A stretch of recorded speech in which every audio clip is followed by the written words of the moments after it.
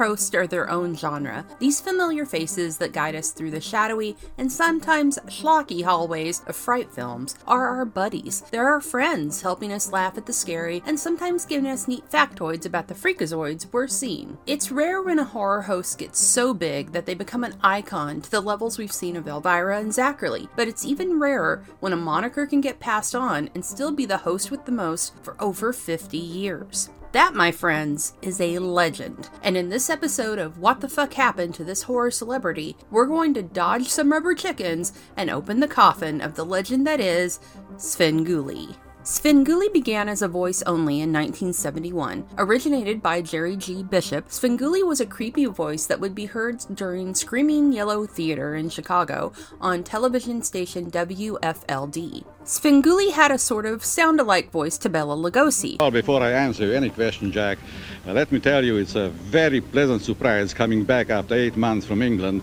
This was a choice motivated because the first episode of the series was Lugosi's Ghosts on the Loose. Screaming Yellow Theater was a funky and funny creature feature fest, and eventually Bishop went in front of the camera as Svengoolie in the flesh. In this iteration, Sven looked like a bizarre hippie with green hair and a green goatee. He was deathly pale and had an arsenal of killer puns. Also some killer music, as the original show featured Link Wray's Rumble, and it rocked. Svengoolie had a trippy painted coffin and a bevy of characters who would show up during broadcasts. Most of these characters were voiced or acted by either Bishop or crew who were doing double duty.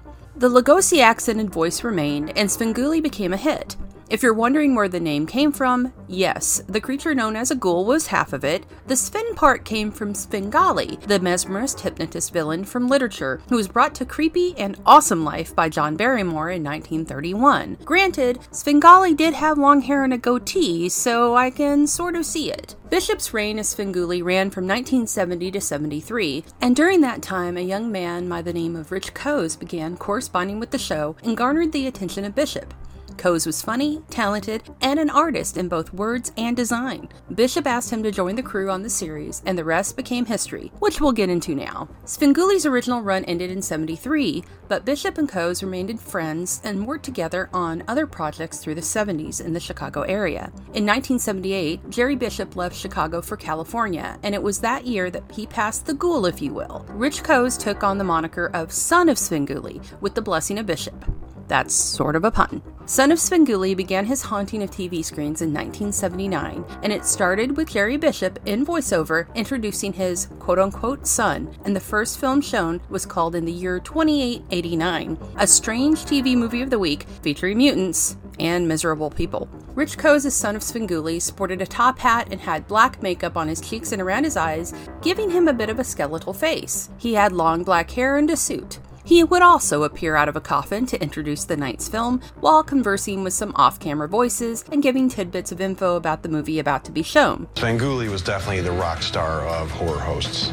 Son of Svengoolie also had an accent similar to dear old dad's. Creature from the Black Lagoon returns today at 3 o'clock, for the creature walks among us. Take a look at him right now. The format was the same with Son of Svengoolie, doing puns, jokes, and giving info on the film itself. Carryover characters from the original Svengoolie run would include Durwood the Dummy. Durwood had the green hair and appearance of the original Svengoolie in his hippie form, and he kept it for Son of Svengoolie, only now Rich Koz would be the voice of the dummy. Doug Graves would show up from time to time and was actually the show's musical director, Doug Schraff. In some pics, the character reminded me of Zoot from the Muppets, but maybe I'm crazy. Probably one of the most amazing and slightly dangerous moments to happen during the Son of Svengoolie run was the appearance of Jon Pertwee from Doctor Who in 1984. Pertwee was appearing at the TARDIS 21 convention, which had a number of iconic guest cast members, including second Doctor Patrick Troughton in attendance. Pertwee emerged from Svengoolie's coffin, and due to him being a fairly tall gent, promptly knocked down some of the set with his exclamation of, "I am the Doctor!" Smith. Dr. John Smith.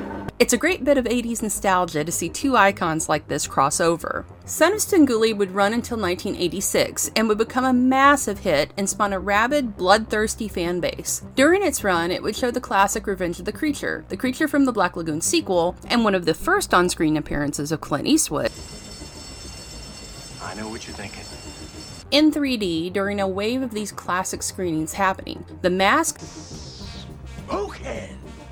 no, not that one, and the original Creature from the Black Lagoon as well were showing up on TV stations with the gimmick as a number of feature films were using it again. Think Jaws 3D and Friday the 13th. Son of Svengoolie would also snag a couple of Midwest Emmys in 1980 and 81 for its astounding achievement for entertainment programming. Son of Svengoolie would also be aired outside of Chicago, hitting stations across the country from the East and West Coast, which meant that fan base was growing even more. Coase did a ton of work on the series, doing art and writing, including all the research on the films being showcased. When Son of Svengoolie ended in 86, Coase moved on to the Coase Zone in 1989. The series was a mashup of Coase doing a bunch of characters, including the sometimes appearance of Svengoolie, mixed with cartoons, slapstick, and a lot of Three Stooges love. In 1994, WCIU brought Svengoolie back. This time, Jerry Bishop deemed it time for Coase's Sven to grow up and take over the name Sans the Sun. Svengoolie returned, and Coase once again was doing art and writing besides multiple characters. Berwyn was back, and the mighty reign of rubber chickens began. The show was a hit again, and in 2011, something happened that would make Svengoolie's non-rubber chicken holding grasp expand beyond the grave.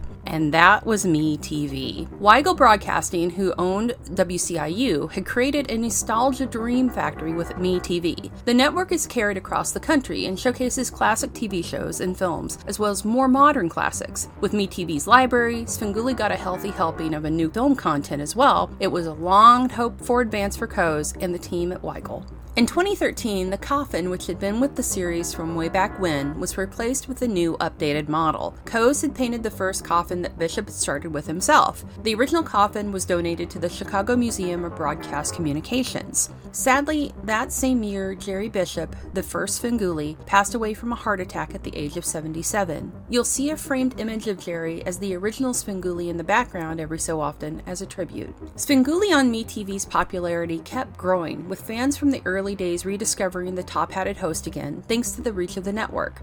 The addition of social media also allowed fans to live tweet, not sure how much longer that specific method will last, with hashtags celebrating Sven and the movies being shown. It's always neat to see the old ghoul meet the new school like that. Famous faces started asking if they could drop in on the show. Just a few names who have appeared on Svengoolie were the late Gilbert Gottfried, who was a well-known horror buff and showed up on about 6 episodes, Dana Gould, who would appear as his alter ego, Dr. Z, Trace Bulow and Frank Conniff, the Mads from MST3K, which was inspired greatly by Svengoolie. Mark Ruffalo was interviewed during a Svengoolie on the Road segment where he choked chicken and told Sven he used to watch him growing up in Wisconsin. In 2016, a music video, Svengoolie Stomp, was released by Freddie Boom Boom Cannon, which had a ton of celebrities stomping on chickens and boogieing out, including David Dastmalchian and Bill Curtis. And all of them are doing the Svengoolie Stomp. They did the stomp. Svengoolie has won numerous Rondo Hatton Awards since his return in the 90s for Favorite Horror Host, and in 2021 was inducted into the Rondo Hatton Monster Kids Hall of Fame. In 2022, Svengoolie got a spin-off.